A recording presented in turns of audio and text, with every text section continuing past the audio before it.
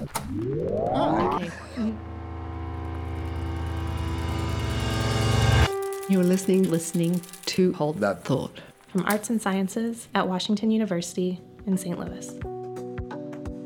Thanks for listening to Hold That Thought. I'm Claire Navarro. When looking at the life of Adolf Hitler, yes, the Hitler, the infamous Nazi leader, there are a couple of details you might remember from history class that seem sort of odd. For one, he wanted to be an artist but was rejected from art school. This violent dictator was also a vegetarian. The fact that Hitler did not eat meat is surprising for a lot of people, and that included historian Corinna Treitel. This is something that German historians tend to make jokes out of because there are so many more important things that you can say about Hitler, right? And what he did to Germany and in Europe. But this thing about Hitler being a vegetarian kept on bugging me. And so I started reading about it, and I realized that there was this much longer history of a German fascination with natural eating that wasn't just a Nazi story that I could tell. She tells the story in her recently completed book, Eating Nature in Modern Germany: Food, Agriculture, and Environment. It begins before Hitler in the mid-19th century.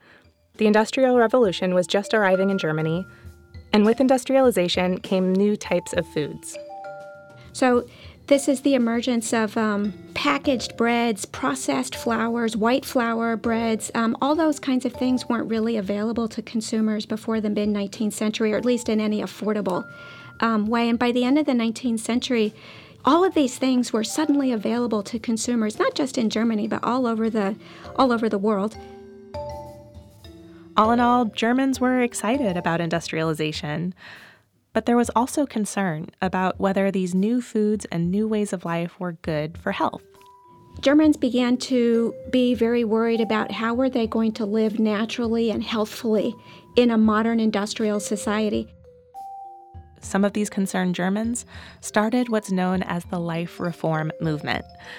Life reformers wanted to find a way to live more naturally in this industrialized world. Everything from what they wore or didn't wear, to their spiritual beliefs, to their beliefs about sex and food, it was all about getting back to nature. From an American 21st century standpoint, they look a lot like hippies. Examples of life reformers would be nature doctors, so doctors who practiced naturopathy or natural healing techniques. Nudists were a big part of the movement. Being naked was considered a natural way of being in the world. Vegetarians were a big part of the movement. Eating no meat and eating all fruits and vegetables and grains was considered a more natural and healthful way to feed yourself. So those are some good examples of life reformers.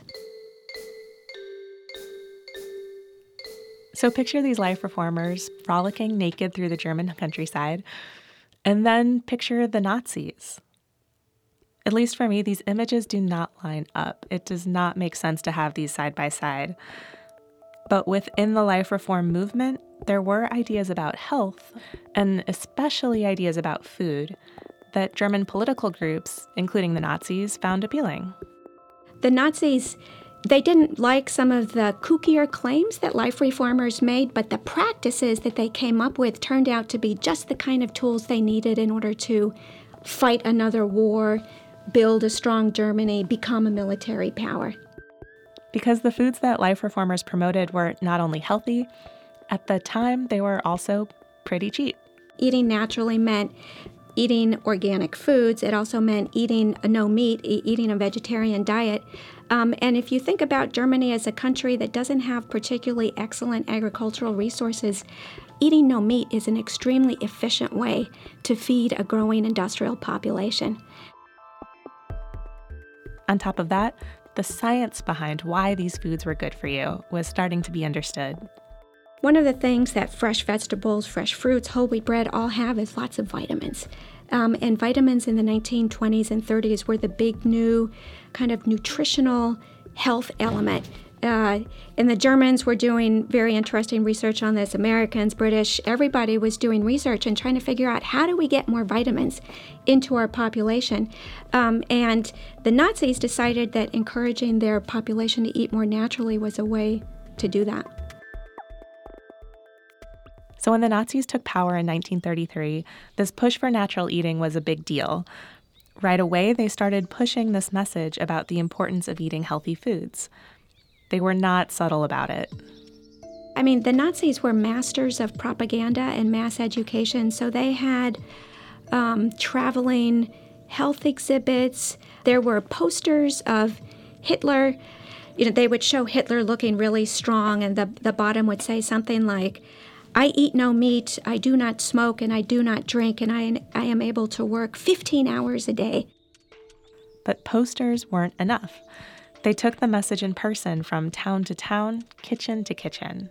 The Nazis also had a housewives association, and every little town would have a branch of the housewives association, and those branches would offer cooking classes that emphasized, cooking a lot with fresh fruits and vegetables, only buying whole wheat bread or rye bread, even better, because rye grows really well on German soil.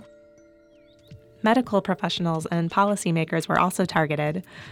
Around this time, chronic illnesses like cancer and diabetes were becoming society's main killers, instead of infectious diseases like tuberculosis and cholera. These natural foods were seen as ways to stay healthy in the new era, and everybody got the message. They preached to physicians, you need to convert to life reform practices and be a model to your patients. Stop smoking, right? In the clinic, you need to show people how to live healthfully. So there was a lot of propaganda and a lot of energy devoted to getting the word out. In today's world, this sounds like a massive public health campaign. But we're still talking about the Nazis. For this group, the public and public health had a very different meaning. And really, so did health. Today, when we choose to eat healthy foods, it's usually for pretty personal reasons. Sometimes we want to lose weight, have more energy, avoid getting sick, or just feel better. For the Nazis, this massive effort to promote health was about something very different. The Nazis actually aspired to kind of reach into your insides and remake you, right, for the good of the state.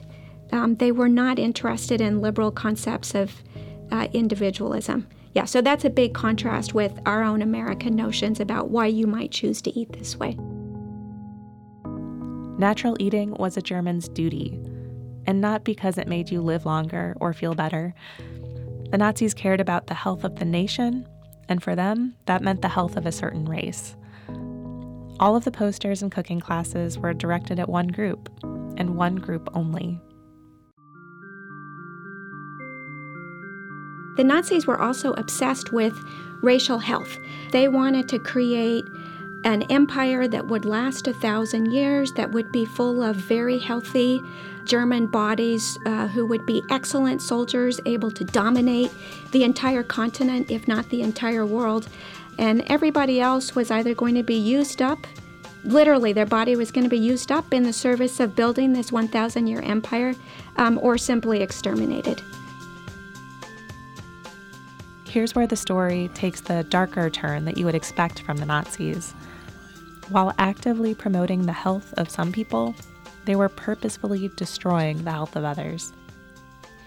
The other side of this story in the Nazi period, of course, is that a lot of the experiments about natural foods and farming were done either on the bodies or by the bodies of enslaved peoples. It's horrifying. There was actually an organic herb farm in Dachau, the first concentration camp set up in Nazi Germany. It blew my mind a little bit when I heard that. It was an experimental farm meant to try out different ways of growing and packaging foods. So organic farming is very labor intensive, and the Nazis used slave labor. It was very cheap. They could physically use up these people and either kill them. Some of them were sent off to other camps and gassed, or they were just shot in the fields or starved to death. So that's the other side of the story in Nazi Germany.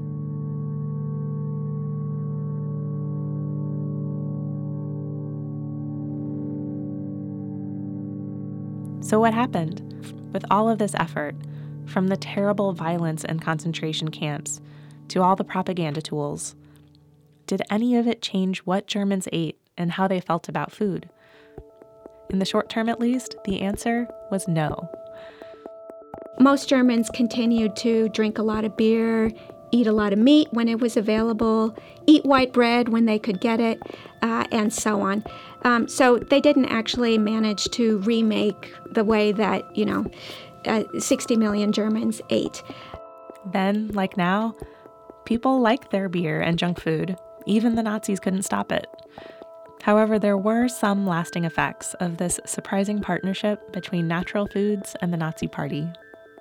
The Nazi Party, which became the Nazi state, they forced scientists and doctors and engineers and other kinds of technocratic elites to actually pay attention to what life reformers had been doing for the previous 50 or 60 years. And for some of these scientists and so on, it was the first time that they had ever been forced to truly engage or take seriously what these these were people they thought of as kooky, what they were doing. And many of them, after the war, after 1945 and the Nazi regime fell, they became very influential functionaries both in West Germany and in East Germany. And so after the war, many of them actually continued this process of co-opting life reform practices and rebranding them in new ways.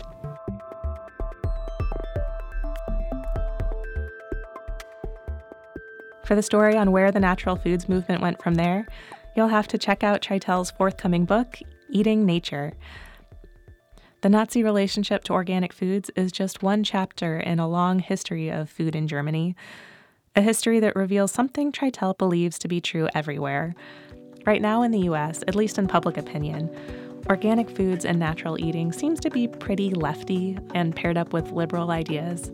But these movements are what Treitel calls politically promiscuous, and that continues to be true around the world. Natural foods and farming emerged with particular strength in the German context, but I think that they are something that are here to stay for a while. This fascination with eating naturally is something that has recurred periodically, not just in Germany, but in Britain, France, the United States. It's popping up in other countries as they, come to eat in a modern way.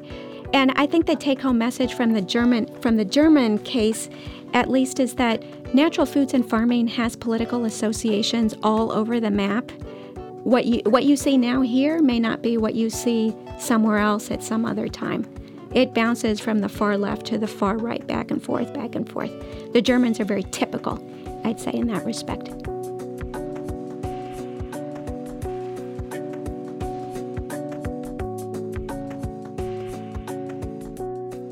Many thanks to Corinna Treitel for joining Hold That Thought.